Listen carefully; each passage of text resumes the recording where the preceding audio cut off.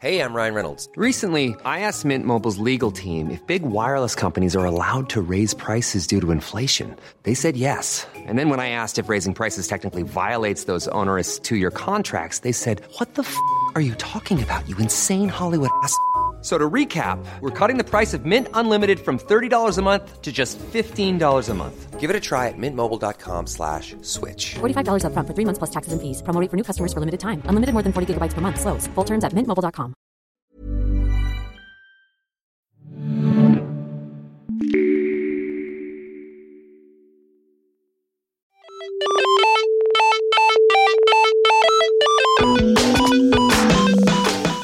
Hello everyone, welcome to Behind Massive Screens, a game development podcast here from Massive Entertainment in Malmö, Sweden. Before we get to our esteemed guest who's here with us today, I just want to introduce my new co-host here at BMS, Dori Haldursson. I've been rehearsing. It's close. You're not quite there, but we'll get there. But yeah, my name is Dori Haldursson, and I recently joined the content team here at Massive, and been working behind the scenes, editing and working on the podcast. And I think after about like my 20th email to Petter and 150th team message. Yeah, where I was like, maybe next time, why don't you ask about something like this? And then I finally broke him down, and he said, hey, why don't you just co-host and bring your flavor to the podcast? So no pressure. Yeah, stop mailing me, just show up. Yeah, but yeah, excited. I mean, I've been spending over a decade on the other side of gaming in the media. So I would like to think that I have a certain point of view of stuff that I would like to know about developers, not just, the actual games and making of the games, but also the actual personalities, the people that make the games, which I want to get to. So, and that's what we are going to get to. I'm just going to add real quick. We used to work together 11 years ago. Dori behind the camera, me in front of the camera. And as I've said before, Dori is probably the one, besides my mother, who has stared the most at my face over the years. Yeah, and listen to your voice again and again on a loop. That was your job for like way too long. But and again, we're not the most interesting people in this room, believe it or not. It's Palle. Welcome, Palle Hoffstein, art director. Art producer. Couldn't even get that right. I'm really bad at titles. Art producer on the Division 2. Welcome, Palle. Thank you for having me. Thank you for being here. I'm actually going to start completely non-game related, really. Your name, Palle. Yes. It's really Swedish. Yes. Why? Well, so I'm from Vancouver, Canada. Right. However, my mother is from Sweden. My grandfather is actually from Malmö. And on both sides of my parents' family, people are variously from Sweden and Denmark. Right. So I had a connection to this region long before I got here. And grew up in a household where people spoke Swedish and Danish and were very Scandinavian, and fika was very important. Fika is always important. Yeah. But interestingly, I was the only one in my household and among all the relatives that was born in Canada, and I'm the only one that's here now. Right. How did that feel then, coming to Malmö with your grandfather from here?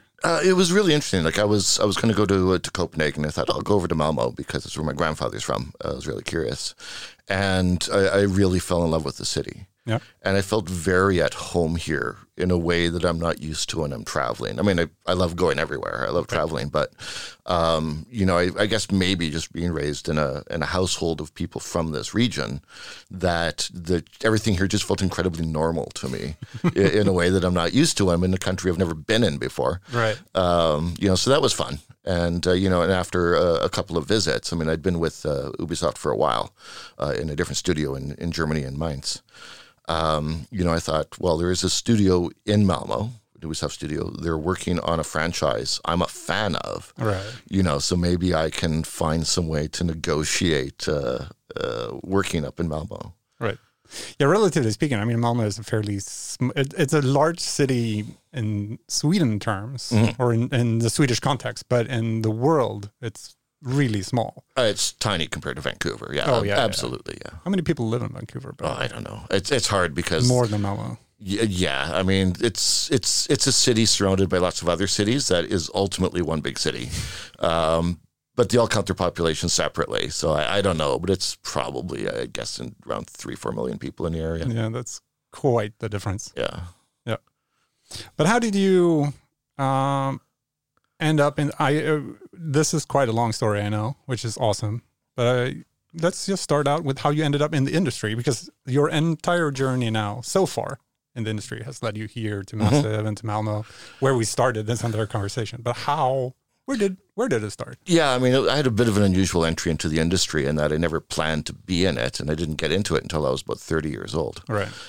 Despite the fact that, as a teenager, I played games religiously, and on my Commodore 64 and my Amiga and hacked them to pieces to learn how games were made, how games worked. And yet it never occurred to me that this could be something I would do for a living. Right. And, I spent a lot of my 20s bouncing around the film industry. And the film industry is fun as hell. Like the game industry, it's a lot of work, and there's a lot of long hours, and there's a lot of craziness. But it was enjoyable. But I could not get meaningful work. I was doing what they call production assistant work, which is low paying, bottom of the ladder kind of stuff. Yeah, the competition must be insane. Yeah. And I thought, if I'm going to do anything meaningful in the industry, I'm going to need to get a bit of an education. So I took a teaching gig for a while because it paid well, and went to a place called Vancouver Film School, which is now also known for its gaming program, but at the time it was just film. And, I studied film and directing and writing and editing, and, I was going to be the next Ridley Scott and take on Hollywood and make awesome science fiction movies and so forth. But obviously that's not quite what happened, other than making a couple, short indie films. A friend of mine who worked briefly in the game industry started his own game company called Mad Genius Software. He found a couple guys that were building their own game engine. This was in the days of Duke Nukem and Doom, so 3D engines were pretty simple. And these guys had one that could do things that no one else's engine could do at that time, with animated textures and big outdoor spaces. So what they were doing was pretty cool. And I'd been making Doom WADs. I'd been playing around with, just making my own maps in Doom. And so I kind of bugged these guys, like, can I help you? Can I help you? Can I help you? They got an office, they got some money. And so they brought me in. They didn't know what to do with me. They thought, well, he's a filmmaker. He can help with cutscenes. They weren't even remotely ready for cutscenes because they were just starting out the game.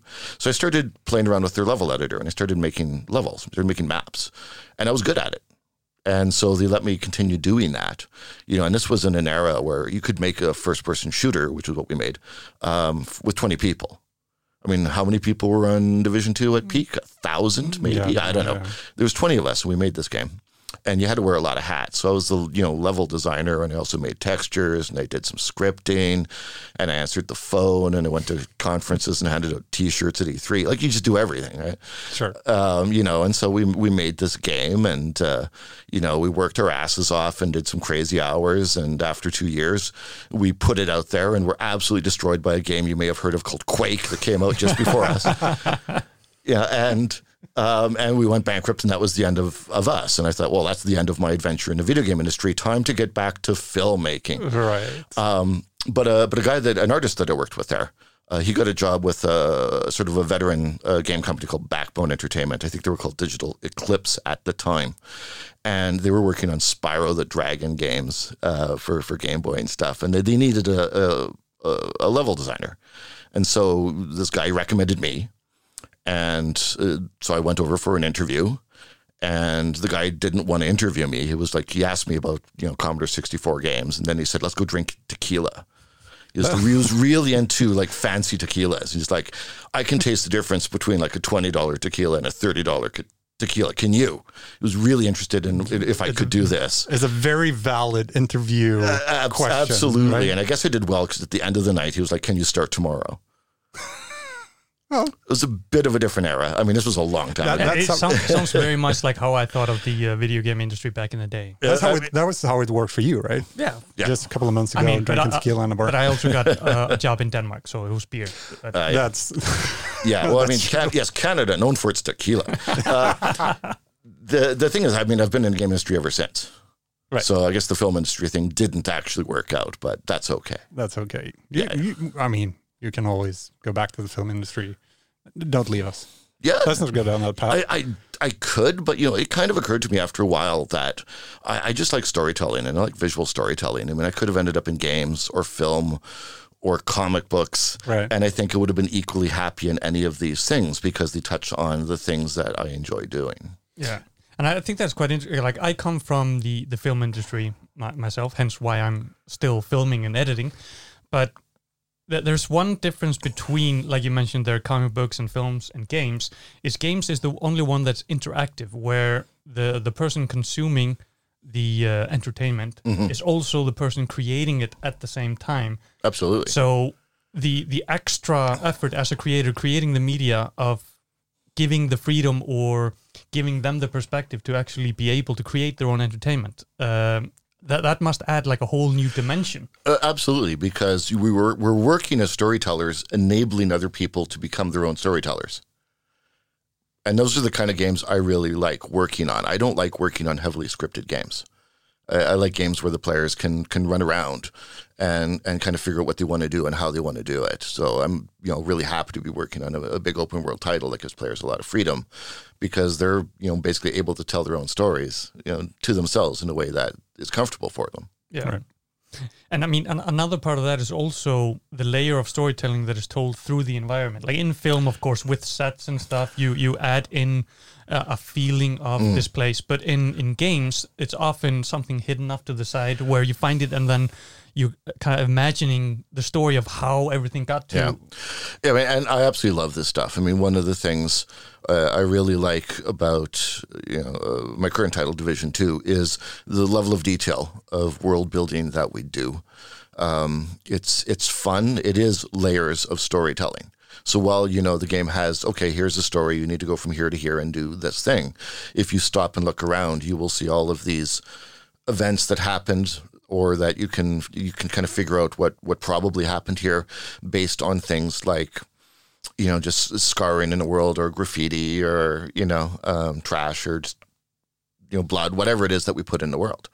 And, and we do this on the objects, we do it on the clothing. Pretty much everything we put in the world has a story, and I cannot stand it when I see a game and everything looks like it's brand new, that it came off the assembly line, because nothing in the real world looks that way. And, and we spend a lot of time thinking about how worn should this be, how torn up should it be, how dirty should it be, for everything we put into the game. Because, again, that is another layer of storytelling. And it's a kind of storytelling that I really love doing. And I know for some players, they're just going to run around and they'll just, not focus on that. But I know there's some that stop and, zoom in and check out the details. And I love making content for those players. Yeah, and even the ones that are not paying attention to it subliminally, they will get an extra absolutely feeling. Yeah, absolutely. And I saw a kind of a critique or a comparison between two of my favorite games, Fallout 3 and Fallout New Vegas. And they were kind of the thesis was why Fallout New Vegas is a more immersive world. And the main question I thought, what do these people eat? Right. And then they just went through, it's like in Fallout New Vegas, you can see farms, you can see they're actually, these are actually habitats, not just houses. And that's always stuck with me. It's and ever since, whenever I play a game, I'm like, okay, so how does life actually work outside of this mission that I'm on? Right. And that's something we really try to convey, because even though the situation in New York and Washington in our game is very, very bad, there's still people making things function. Right. And we put a lot of focus on making sure that what they're doing makes sense. It's stuff that would actually work in order to keep people fed, to keep people housed, to keep people clothed.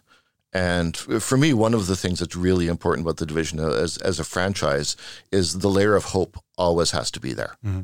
Always. We're not a dystopia. We're a game about hope. Right. Yeah, and moving forward and trying to reach a good future. Things are bending, but they're not completely broken yet. Yeah. And that's kind of the line we like to ride in the game. Yeah.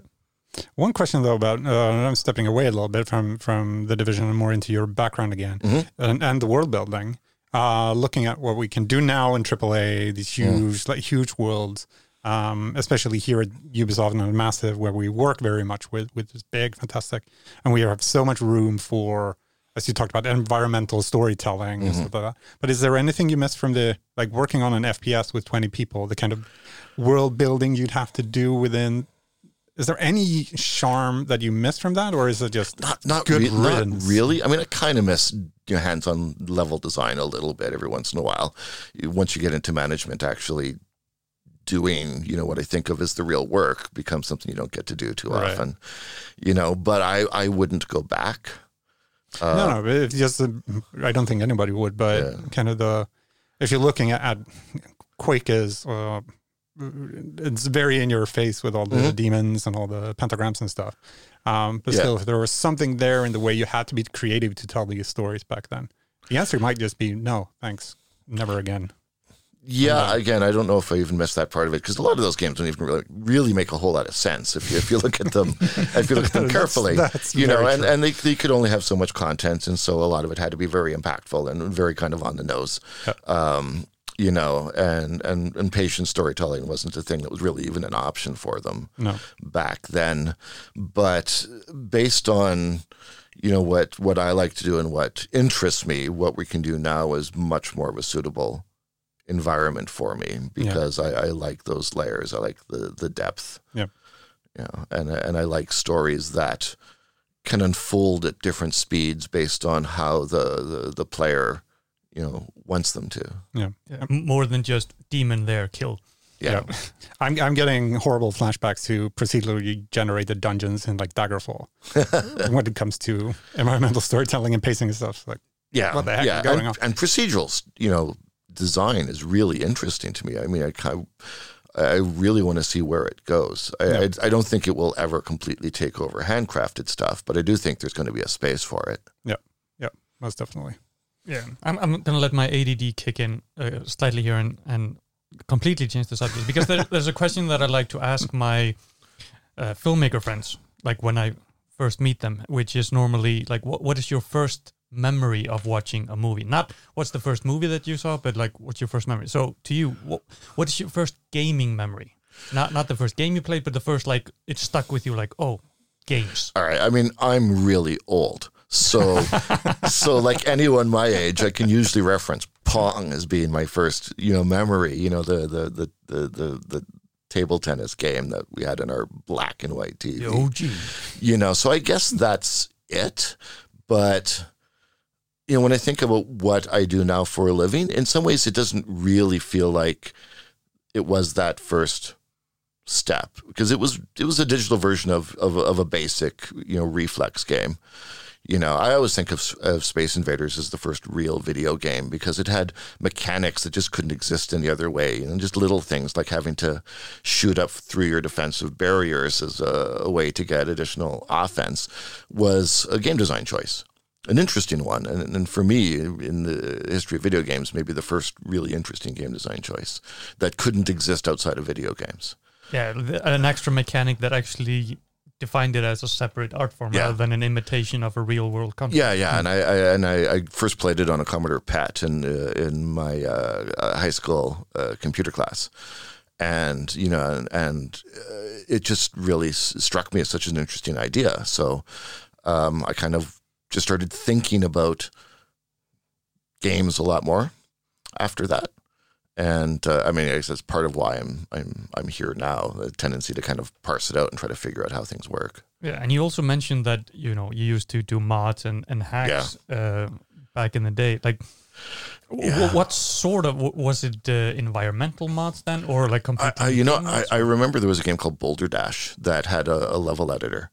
And I made a ton of levels for it. I just found it fascinating. And back then you could share levels with the BBS systems and with other Commodore 64 players.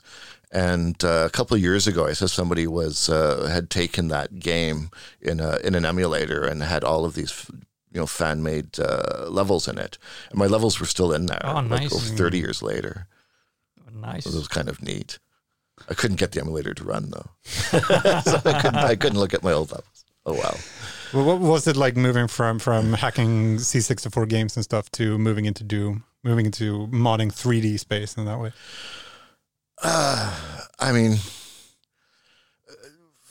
for me, it was fun because Doom was such a visceral experience, and it was, and it was for me, it was a multiplayer experience, and the chance to make stuff and get immediate feedback from people I know on it, and instant critiquing of it. And, among my friends who did the same thing, we got really competitive about it really fast. Who could be the best at this kind of thing? And for me, that part of it was really fun. And that was maybe my first real taste of, what I do now, which is make stuff and then just put it out there and wait to hear what people, have to say about it, good or bad. Yeah, I did a bunch of modding in Duke Nukem 3D when they released that editor. That was a lot of fun. Now listening to you, I kind of wish I'd stuck with it for more than a couple of weeks. Yeah, I'm also having flashbacks of modding GTA 1, editing the sprites. Sitting in Paint, just adding stuff? Yeah. Oh, that's awesome. We did that with Civilization 2. No. It was really easy, and it was really easy to cheat if you just went into the init files. Great fun. Highly recommended. But how was it? You came from Vancouver, as you said. And then you also mentioned that you worked at Ubisoft Mainz in Germany. Yep. What was it like moving from Vancouver to here?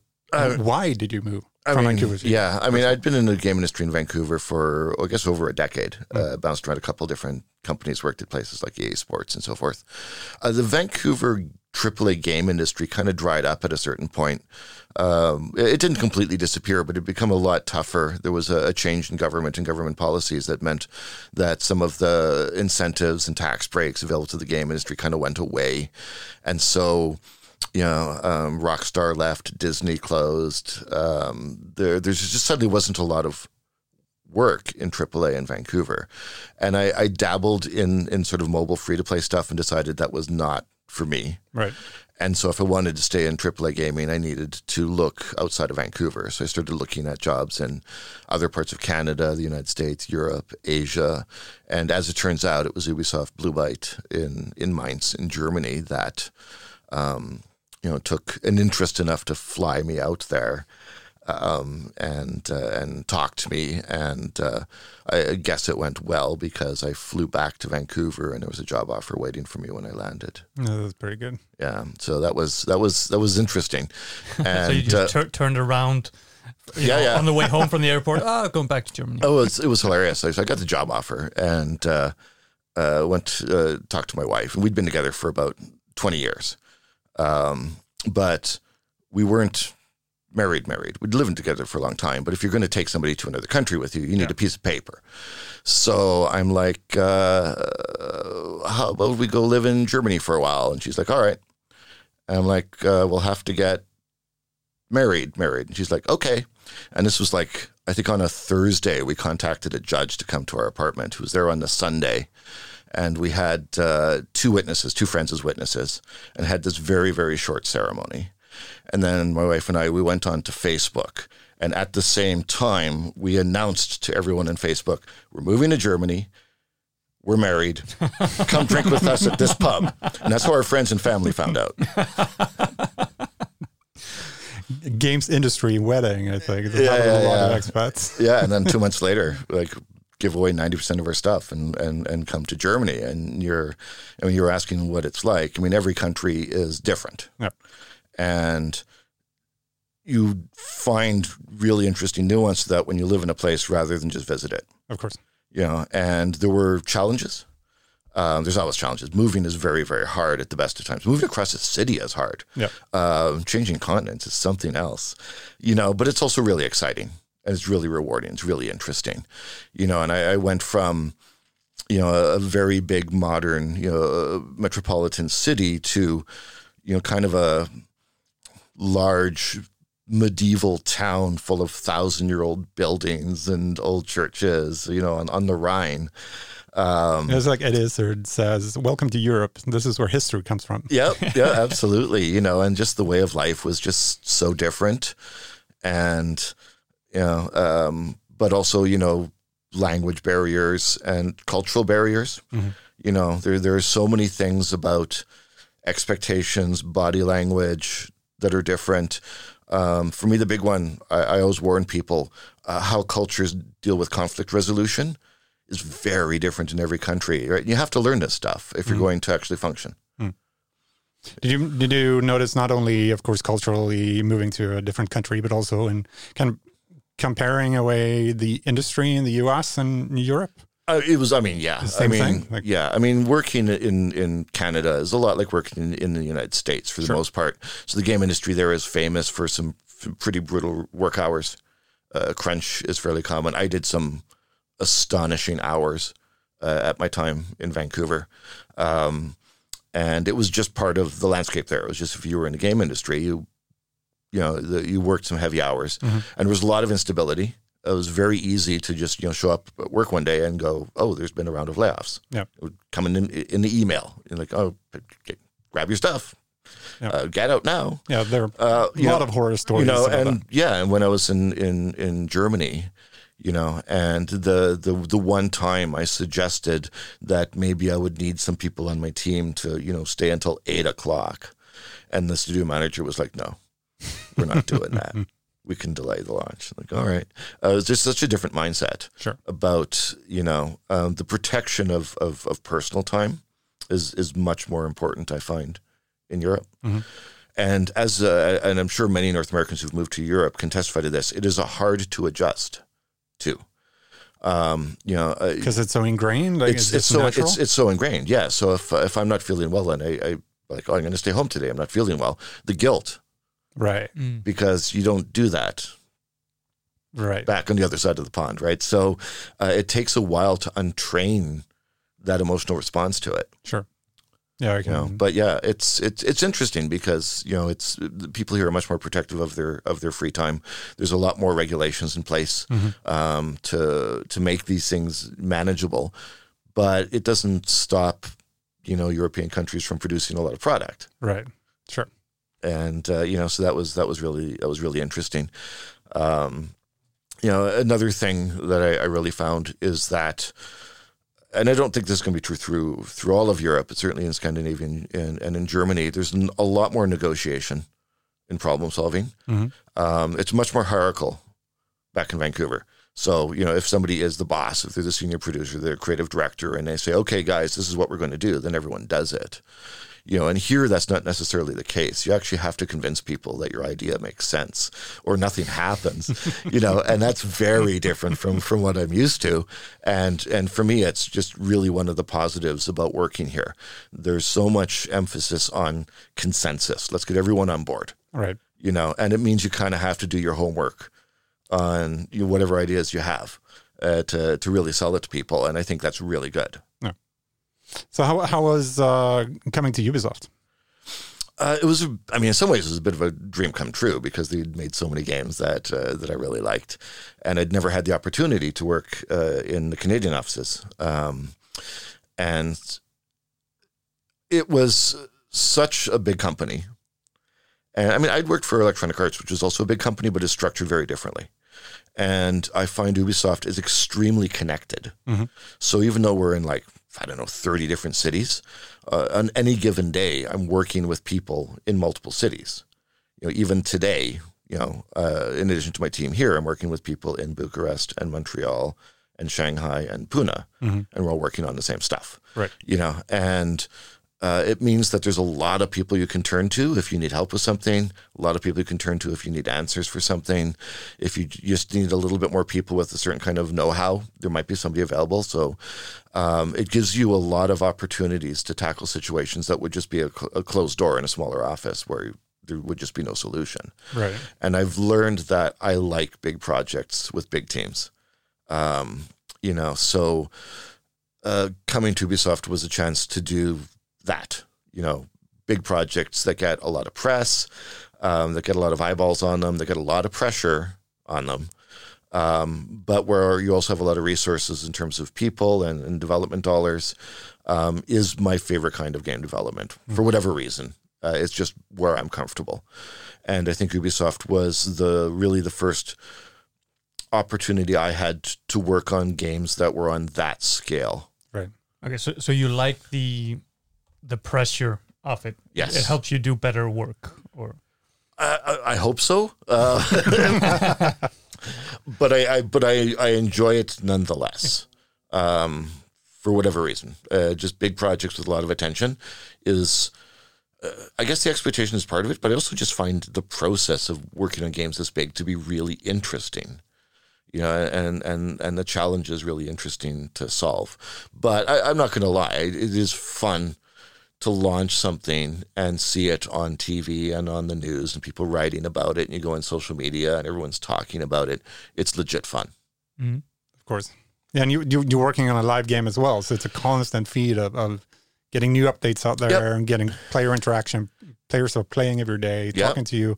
You're quite active on Twitter, for example. Yeah, I mean, I like live game. Mm-hmm. I was on, Rainbow Six Live for a while, and then now I've been in Division Live for a while.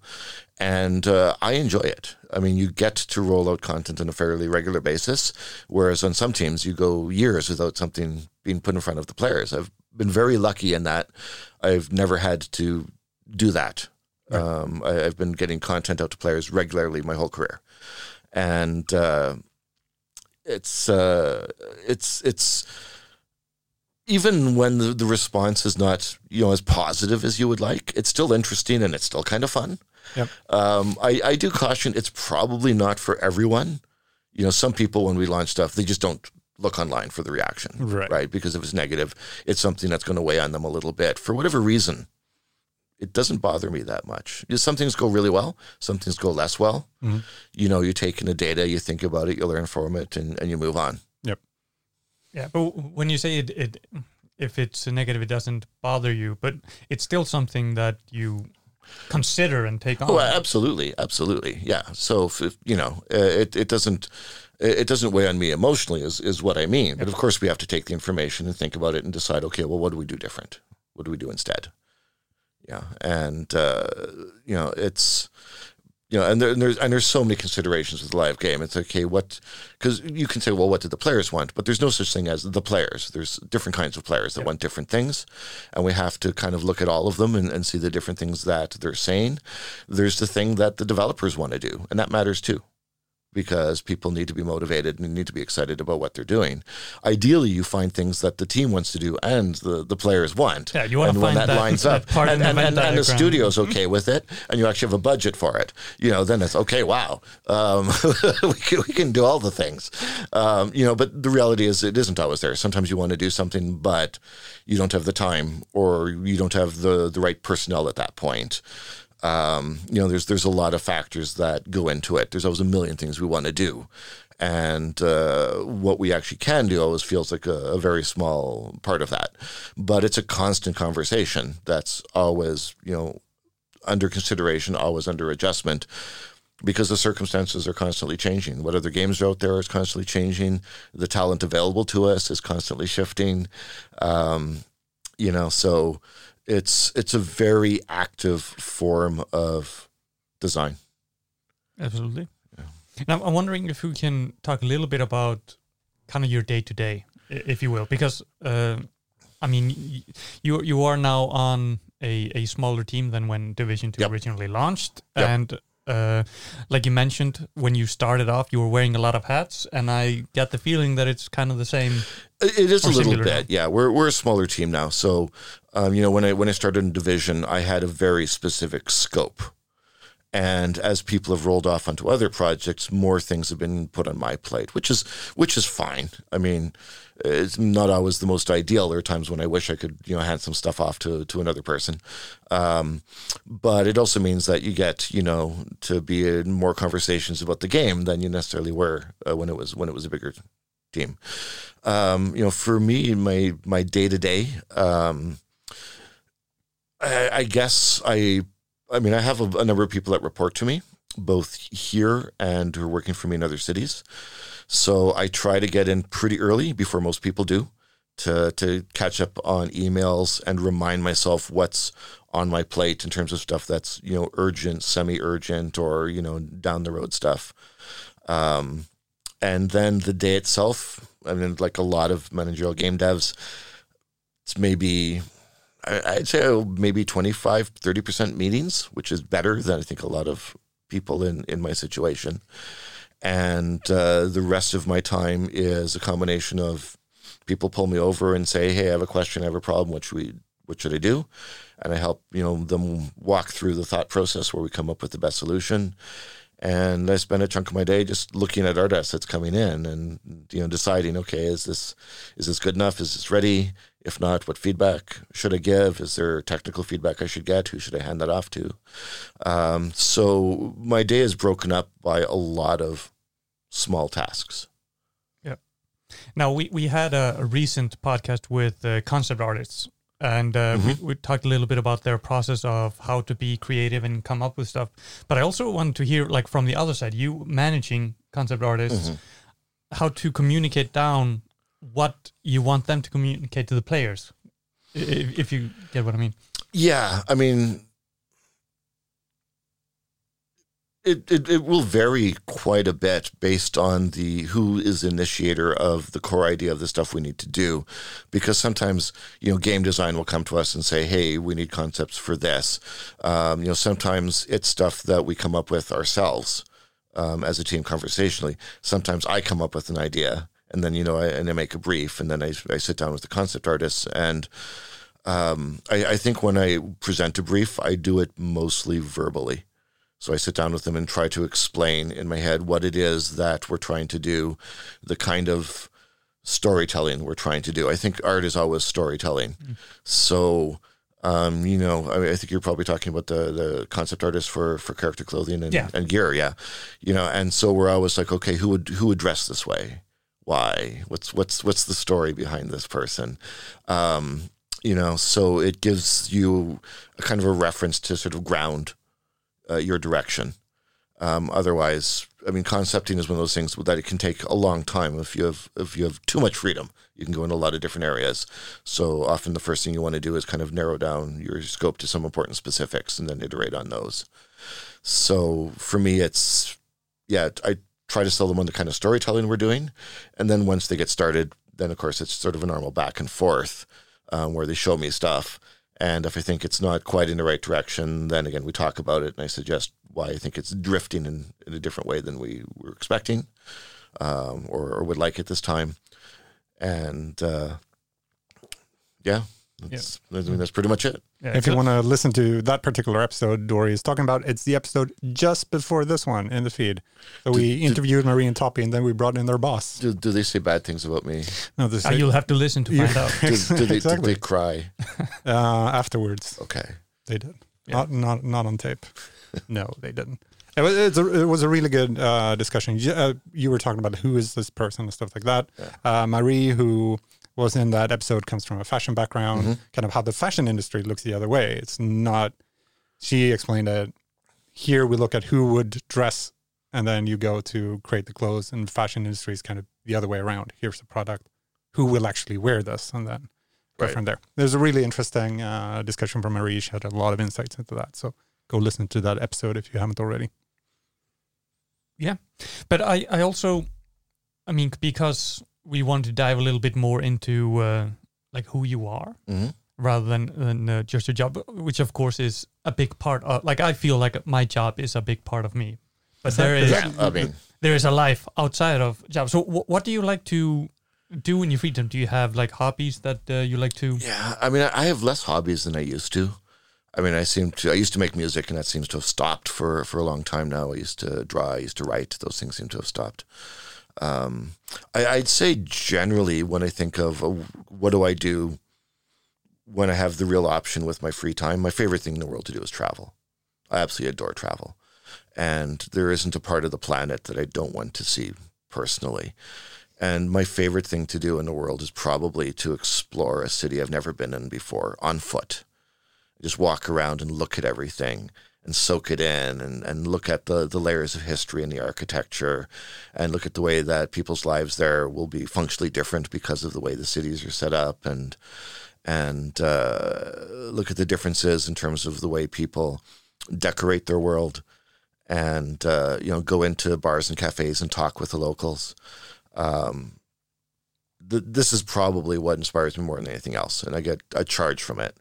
And when I'm at work and I'm feeling charged, it's usually because I've just come back from a trip. Yeah, I was just about to say that sounds very interestingly like it is part of the job. Yeah, and I think for what I do, I mean, I think, you also have to kind of be current, right? So if I'm going to make clothing, I need to know what are people wearing and really look at it. Like how are they assembling things? How are these things actually pieced together? How are people choosing to arrange their appearance in the world? And again, how do people decorate their personal spaces? And, I think to work in art, you have to be a sponge that is always taking in new information. And so whether I'm walking around a city or watching a movie or music videos, I'm always asking, questions about trends in the way people operate in the world and how it might be something that we can sort of reflect back on the world in the work that we do. I have a lot of questions to the kids these days who's decided, at least in Sweden, to dress the way we did in the 90s. So the big question is, why? Why are you doing this? We sacrificed ourselves to wear this crap. It's because 20, 30 years ago. It's because there was no social media back then, so the photos of us back then don't really exist, so they haven't seen how ridiculous it looks. Okay, good. You're going to suffer so much when you grow up. See the awfulness you're wearing. So I went to high school and college in the 80s. Mm-hmm. It's a very different aesthetic. Yep. Want to bring it back? Not on me, but sure. I mean, I used to practically dress like an extra member of Duran Duran. I don't think anyone wants to see me do that now. Oh, I want to see you do that now. But what was that like then, going back to Malmo? And you said different layers of history, the details in the city, etc. What was that like coming here, especially with your family history too? Yeah, it's really interesting because, because my family was, an expat family in another country where most people stayed behind here, most of my relatives were here and unknown to me. I've actually been to a family reunion in Copenhagen where I met a bunch of relatives that I'd never met before. And my family names are all over the tombstones in the cemetery here. And if I wanted to, I could get like a lawyer, a doctor, and a dentist with my name because there's enough of them, my family name. So that part's family discount. That part's interesting. Malmo's an interesting place. Like, if somebody was like on, from North America or Asia or wherever outside of Europe was on their first European tour, I don't know that it would be on my list of cities to visit. Right. No. We are the little sibling of Copenhagen. Yeah. But I find it interesting how in so many European cities, like you'll have like the little historical town and you'll have the new town and these really compartmentalized spaces. And Malmo's a bit of a mess where, there's just every street has buildings from, 500 years ago, 100 years ago, from the 70s, some horrible brutalist thing, and something new. And they're all side by side. Yeah. So it gives it a little bit of a different character, I think, than a lot of Europe. Yep. And it's... I enjoy the weird rebellious nature that people in Skåne have about being Swedish but different. Because they seem to take a lot of pride in, we're Swedish, but we're not from Stockholm. No, that's a big thing. That's a very big thing. It's a very big thing. It's kind of, we're very close to Copenhagen where Dori lives, and it's kind of the same thing between our cities. We're very close, but we're certainly not Danish and the other way around. We're allowed to do that. We love each other, but... Yes. But I've even seen people do we're a little bit different because we're a little bit more Danish, but we're not Danish. Exactly. So you give an insight into how it works, the dynamics between Copenhagen and Malmo. We complain about drunk Danes here, and they complain about drunk Swedes there. Yes. Pretty much. Yeah, pretty much goes back and forth. Yep. But I mean, and I've been. Copenhagen is one of my favorite cities. It's a wonderful, beautiful city. So nice to have it so close. Yeah. But who has the best tequila? I'm really not Mexico, obviously, but true. More of a whiskey drinker. Okay, fair enough. But you were a fan of the Division coming here. I was. I've been a fan of Tom Clancy games for a long time. When the first Rainbow Six came out a while ago, and I played it religiously, and its sequels, and then discovered that some of my friends were into playing the multiplayer online, and we had a group that played these games and Counter-Strike games on every Friday night from midnight till sunrise, and this group lasted for years. And so I was just always a fan of the brand. And when I was in Blue Byte in Germany, I got an opportunity to work on Rainbow Six Siege, which was a huge thrill for me. So a chance to go back to the actual, game that I loved so much, and a new version of it. And while I was working on it, I remember we were looking at the launch of Division closely, because obviously another Clancy game. And it was a game that had a launch, and then through the live aspect started iterating on the game. Yep. And we really looked at that as an example of, you can launch a game, and if there's some things that people are calling out as not quite there, we can iterate on it. Right. And so we very much took that as an inspiration for iterating on Rainbow Six.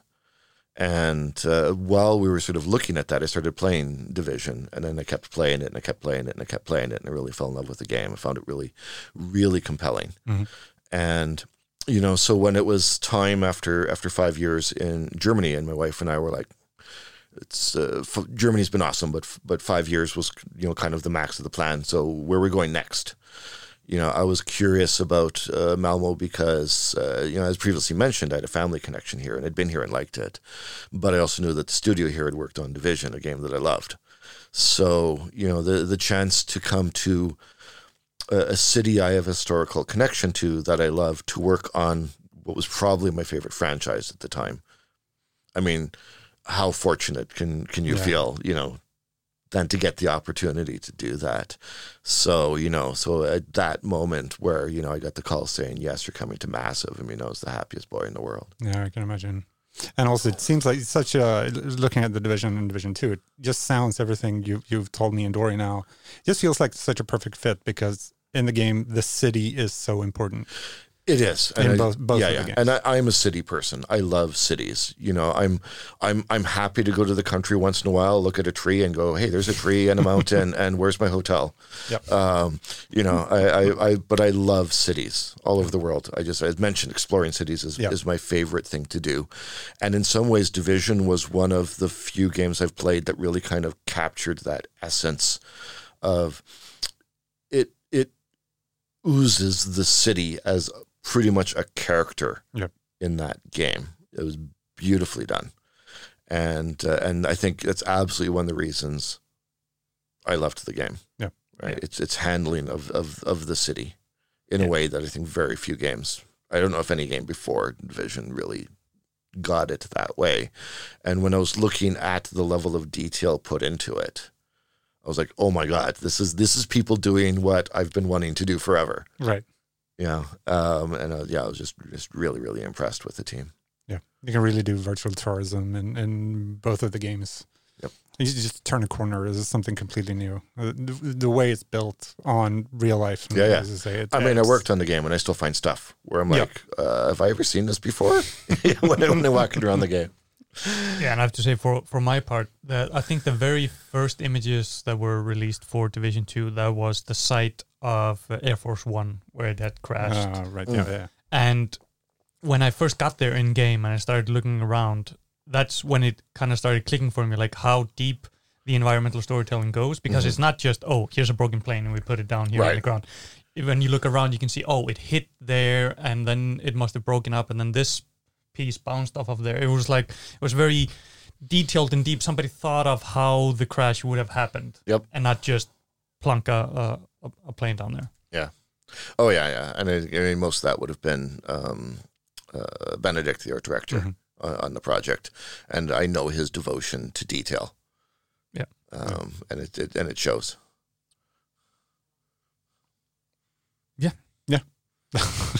That's the awkward silence that we edited. Yeah. Perfect. I actually think I didn't feel awkward. You didn't feel awkward. No, then we could just have it. It was good for me. It was fine. Yeah. Just breathe now. We'll just Leave it in then. I can enjoy your company in silence. Oh, that's nice. Yeah. I mean, we can sit here all day if you want. Well, at some point I'll need lunch, but okay. We have George behind the microphones here. he will help us out. all right. But no, Palle, thank you so much for coming here today. It's been amazing. Thank you. This has been fun. Yeah, absolute pleasure. You are welcome back whenever you feel like it. Oh, yeah, anytime. Same time tomorrow? Yep. Sure, why not? Welcome to the Palle season of Behind Massive Screens. 12 episodes, one every Friday. Look forward to it. All right. No, but thank you very much. And I also, as the first one, thank you, Dori. It's been wonderful. You'll be back. Yeah. I mean, if you enjoyed my presence, make sure, of course, to like and subscribe and all that. If the numbers go up, I'll be here next time. Do I have to do that? Please. Yeah, yes. Okay. Please. Yeah, every vote counts. Exactly. Please. Why not? But yeah, thank you so much. And see you next time. For the audio, we're waving at the camera. Bye.